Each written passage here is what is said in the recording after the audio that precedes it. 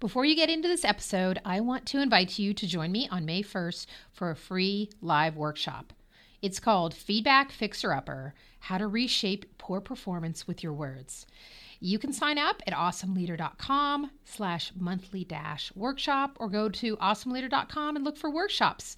Again, this is May 1st. It's 9 in the morning Pacific, 12 Eastern. It's free. Join me, and I will now let you get to this episode of The Leadership Shot. So it's been 3 years that we've been in this pandemic. Maybe it's over, who knows? March 2020 to March 2023. I don't want to beat you up on what you did or didn't do during that time period. What I want to do instead in this episode of The Leadership Shot is walk you through some post-pandemic leadership lessons. Let's look at the mistakes you might still be making and some of the new best practices you may not yet have added to your toolkit. Let's dive in. I'm Lila Bullingtown. I'm an executive coach and the creator of Awesome Leader. I've coached founders, VPs, and C-suite executives worldwide for over 25 years. I make it easier for leaders to make decisions, guide their teams, have difficult conversations, and have fun in their roles. Yes, it's possible to have more fun. I love what I do, and I love my clients. My number one passion is making it easier to lead and manage teams, no matter what your title is. And in my online coaching and training programs, I create leadership ease through 15-minute lessons and weekly group coaching. In this podcast, you can experience some of that micro-learning. This podcast is a weekly shot of tangible leadership advice. All episodes are under 15 minutes. Let's get started. Wow, 3 years, huh? In 3 years, I have not learned a new language and I have not learned to cook. Still have not learned to cook. In that time period, though, I have still coached clients. I have still facilitated in person, but virtual for at least 2 years, leadership offsites and retreats.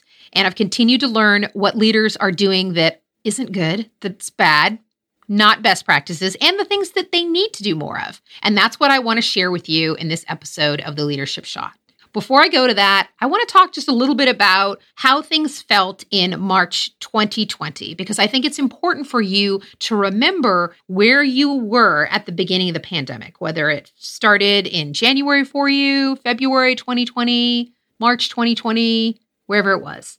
Now, remember at this time period, we didn't have a lot of information.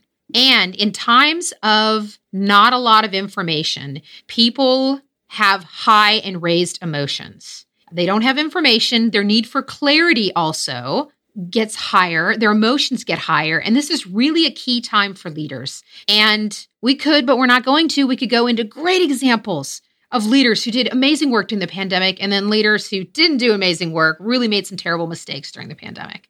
I bring you back to this time period, to this feeling, because again, I really want you to think about where you were and maybe where your leadership has developed or not since that time when you really felt you were starting to be in the pandemic.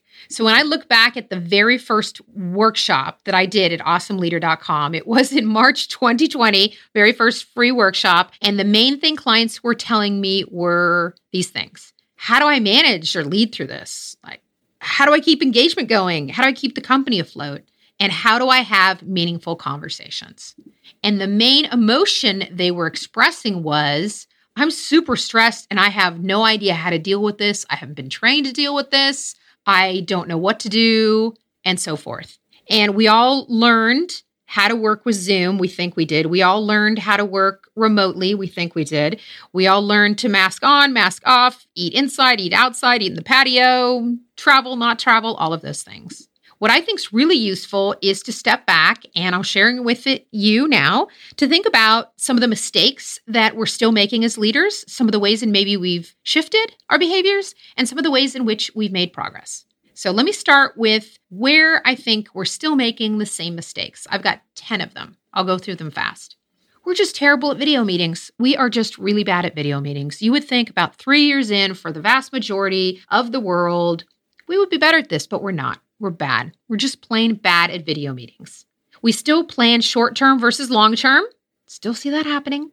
I think we still listen to our negative self-talk a lot. Oh, what did I do? Oh, that was stupid. Why did I say that? We really focus on what we're doing wrong as leaders. We struggle to give enough and detailed constructive criticism. That's the fourth one. I don't think we spend time planning out criticism and making it a priority to give, and understanding that it's necessary in order to help your team. Fifth one, I think we point fingers at people and events as the reasons why we need to do something versus looking internally, looking in the mirror and deciding.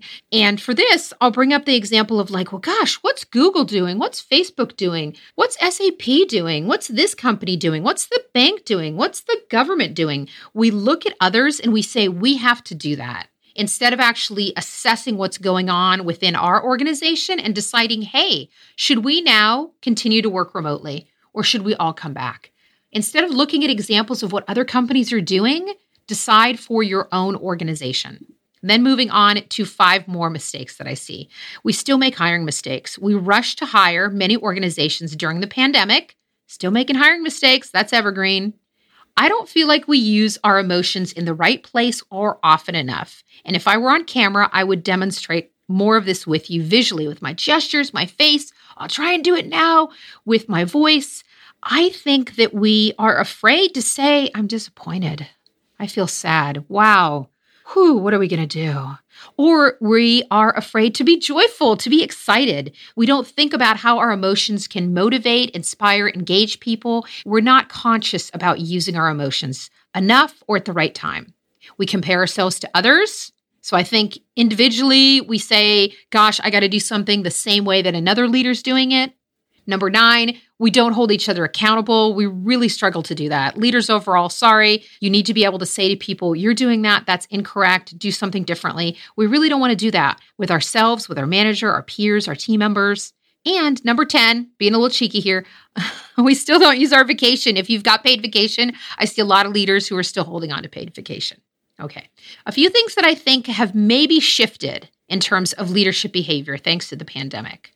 First thing, I think that many businesses view mental health as a valid concern and opportunity. It's not pretend. It's not something that we only do for certain people, certain regions, certain states, certain companies, certain ages. They see it as, again, a valid concern and opportunity. I think that maybe we are starting to make fewer decisions based on titles and seniority, primarily because during the pandemic, we had to. We didn't have everybody there, or we had to move fast, especially in industries and occupations, in certain roles where we just had to figure out, how are we going to treat patients? How are we going to get food to people? How are we going to deliver services? I think that more people are open to learning and really into micro-learning and into shifting behaviors. I think that's another thing that maybe shifted. I do think also that there's more of a spotlight on being effective as a team. Really thinking about, wow, the team needs to operate maybe without me there as a leader. What can I do to really make sure that they have opportunities to be a high-functioning team? If you haven't read the book, The 5 Dysfunctions of a Team, check it out. That is an amazing resource for an offsite for your team. You can read it, walk them through it. If you need a coach to help you through an offsite, you can reach out to me. You can reach out to other coaches. Once again, that's the book, The 5 Dysfunctions of a Team. All right, now let's talk about where I think that we are maybe making progress. A few ways in which I think that we've shifted leadership behavior thanks to the pandemic. Number 1, I think we're more willing to ask for help. Not everybody, but I think in general, we are more willing to say, hey, I need help. I can't do this by myself. Second thing, I feel we're more willing to admit that we're done, that we're burnt out, that this isn't going to work. And maybe that's just admitting it to yourself, looking in the mirror and saying, hey, yeah, I'm burnt out. I can't do it anymore. I think that mindfulness and meditation are similar to caring about mental health. They are valid opportunities, and they are valid and more respected ways to manage yourself. And by managing yourself, you're a better person, a friend, family member, spouse, parent, child, leader, all those things. Fourth thing, I think that we care a little less about the future. I wish it didn't have to be a tragedy that kind of makes us kind of, sit down and say, wow, what am I grateful for? What's really working well for me? I think the pandemic has really shifted our mindset so that our worlds became smaller because so many of us were stuck in an area in shutdown and lockdown, shelter in place, whatever you called it, wherever you are in the world. And we really thought more about the present and like, what am I doing right now? What do I need to do this week to get things done? And then the last thing where I think that we are making some progress is, and I think it's a good thing, it may not sound like it is, I think we're more selfish. And we are more selfish in saying that I need this as a leader. My team needs this. They want it. So those were some things that I hope you find useful in terms of like the same mistakes we're making as leaders, even though we had 3 years of pandemic living to maybe shift our thinking. But then again, nobody said, hey, during this time period, I want you to change as a leader. Maybe you had an expectation for yourself, or maybe you had a coach working with you who said, hey, you know what? You got to shift your behavior. Some things that maybe shifted, and then some new behaviors, some things where I really think we're making progress as leaders. As always, I hope this was useful. Let me know what questions you have. You can find me at awesomeleader.com. Connect with me on LinkedIn. Let me know how to help you. All right, everyone. I will talk to you next week. Bye.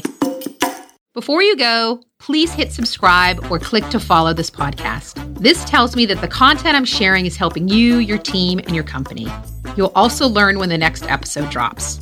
And if you'd like weekly emails from me with more tips on how to move your leadership towards awesome, visit awesomeleader.com/podcast. You'll receive notifications of free monthly webinars and free resources. Also, if you want to learn more about how to bring the first and only online leadership program with lessons under 15 minutes to your teams, visit awesomeleader.com. You'll learn all about my online coaching and training program, and you can check out a lesson for free.